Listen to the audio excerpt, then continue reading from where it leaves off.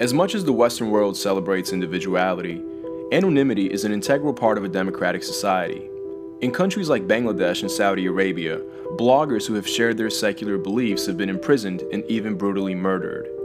Anonymity is the mask behind which we can share ideas, express opinions, and voice criticism without the fear of judgment, rejection, or even prosecution. There's a reason why we vote anonymously, call anonymous police tip lines, and answer anonymous workplace surveys. Considering the Snowden revelations, it's safe to assume that nearly everything you do online is being monitored. It's just a question of by who and for what reason. Although emphasis on encryption has increased as a result, there's an invisible threat to anonymity that very few are aware of: your writing style.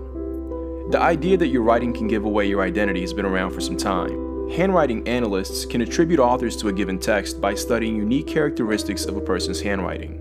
But as fonts have replaced pens in today's digital world, writing has become immune to the scrutiny of handwriting experts. This is where stylometry comes into play. It's the cousin of handwriting analysis. But instead of examining individual letters, stylometry looks at a person's writing style, the way they form sentence structures, peculiar words they tend to pair together, unique misspellings, and other literary quirks. One of the earliest documented uses of stylometry dates back to the 15th century. In his 1439 analysis, Lorenzo Valla proved that the document Donation of Constantine was actually a forgery.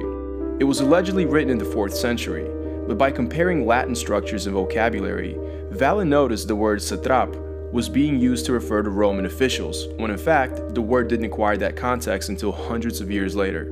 In the 18th century, the author of the play Double Falsehood, Louis Theobald, claimed that he based it on a lost Shakespeare play.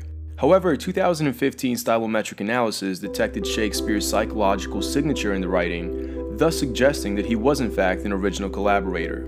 In 2008, the white paper outlining the cryptocurrency Bitcoin was anonymously published online by the pseudonym Satoshi Nakamoto, and to this day, the author or authors remain unidentified.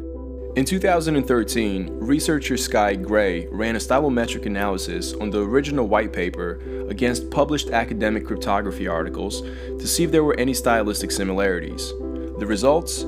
Several close matches found in the blog posts of Nick Szabo, a cryptography professor in George Washington University who coincidentally had been developing a Bitcoin-like system for the past decade called BitGold. Some of the similarities included the tendency to start sentences with "it should be noted," which is found in 5.25% of all crypto papers, the expression "a level of" plus a noun as a standalone qualifier, the non-conventional use of the phrase "of course" without isolating commas, the expression "can be characterized" found in only 1% of all crypto papers, and repeated use of the word timestamp as a verb. And the phrase timestamp server, which is central in the Bitcoin paper, was used in Nick Szabo's blog as early as January of 2006.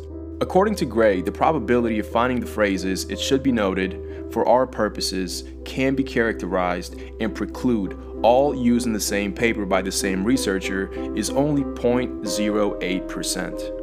Szabo has since denied the claim, and while it's entirely possible that somebody imitated his writing style, the important takeaway here is that a very substantial lead emerged thanks to stylometry. When coupled with artificial intelligence, stylometry becomes even scarier. We all know IBM's Watson as the AI that defeated the Jeopardy champion Ken Jennings.